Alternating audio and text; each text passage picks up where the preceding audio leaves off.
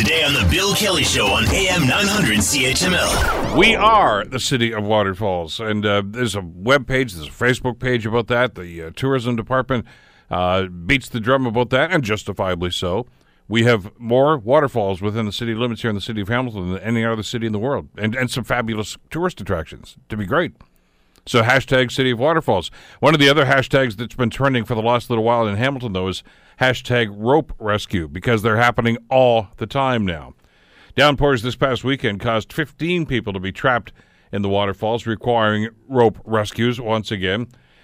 Fencing has gone up. Signs have gone up. Apparently people aren't paying much attention to it. So how is the city handling this?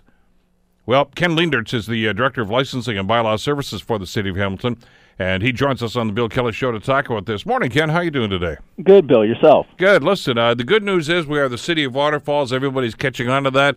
The bad news is we're the City of Waterfalls, and everybody's catching on to this. We know some of the history here, but maybe you could spend just a couple of seconds outlining where we are with this, how the city is handling it so far, and the reaction.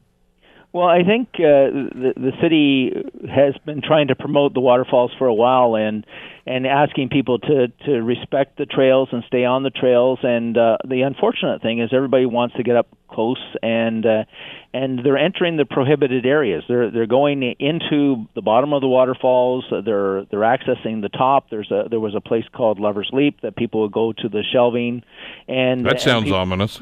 Yeah, exactly. And people were getting injured. They're falling down the falls, and so the city has now taken some aggressive enforcement action to curb this behavior. All right, but here's the reality here. We get that, and it's fabulous that people want to go and see these things. But is it safe to actually be in that environment right now? I mean, we're talking about it's a cliff, I mean, for God's sakes, and it looks pretty with the water coming over it, but I mean, whether it's Devil's Punch Bowl or Albion Falls or Webster's or any of the other great waterfalls around here, there's a danger element. Do people not understand that?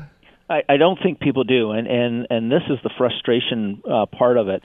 I mean, you can see the falls and follow the appropriate trails, the marked trails, the Bruce Trail that follows all the way around it, but I think people want to get up and get close, and so they follow these goat paths, as you would say, to get to the bottom of the falls, and they have to actually climb over large rocks, and they're going to get injured, and I think the message has to get out that is a prohibited area. So the city, up until even yesterday, we met, talked about proper signage.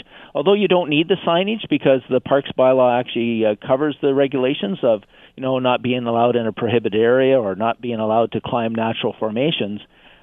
Just to drive home the message that the bottom of the falls, that access all the way into the bottom of the falls, is a prohibited area, and they're not to be in there.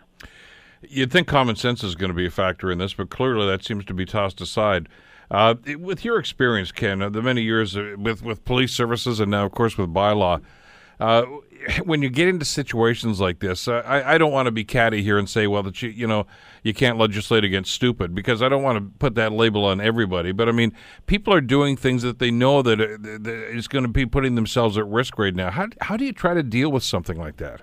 Well, I think our first line of defense has always been education, and we've had over the first couple of months we've had a soft approach of trying to educate people where to go and what's the safe way to do it. But I mean, we have the risk takers out there, and everybody wants to get that, as you say, perfect selfie or want to have that great experience. They see it on TV that someone's showering in the water. I think the message is that this is prohibited, and if you're not getting the message, then the only other options we have is enforcement. And what we're trying to do is keep people safe with the enforcement, trying to make sure, like a situation like we have on the weekend, with that raging water with a flash flood, I mean, people could have been seriously hurt because they're in a prohibited area. Want to hear more? Download the podcast on iTunes or Google Play and listen to The Bill Kelly Show weekdays from 9 to noon on AM 900 CHML.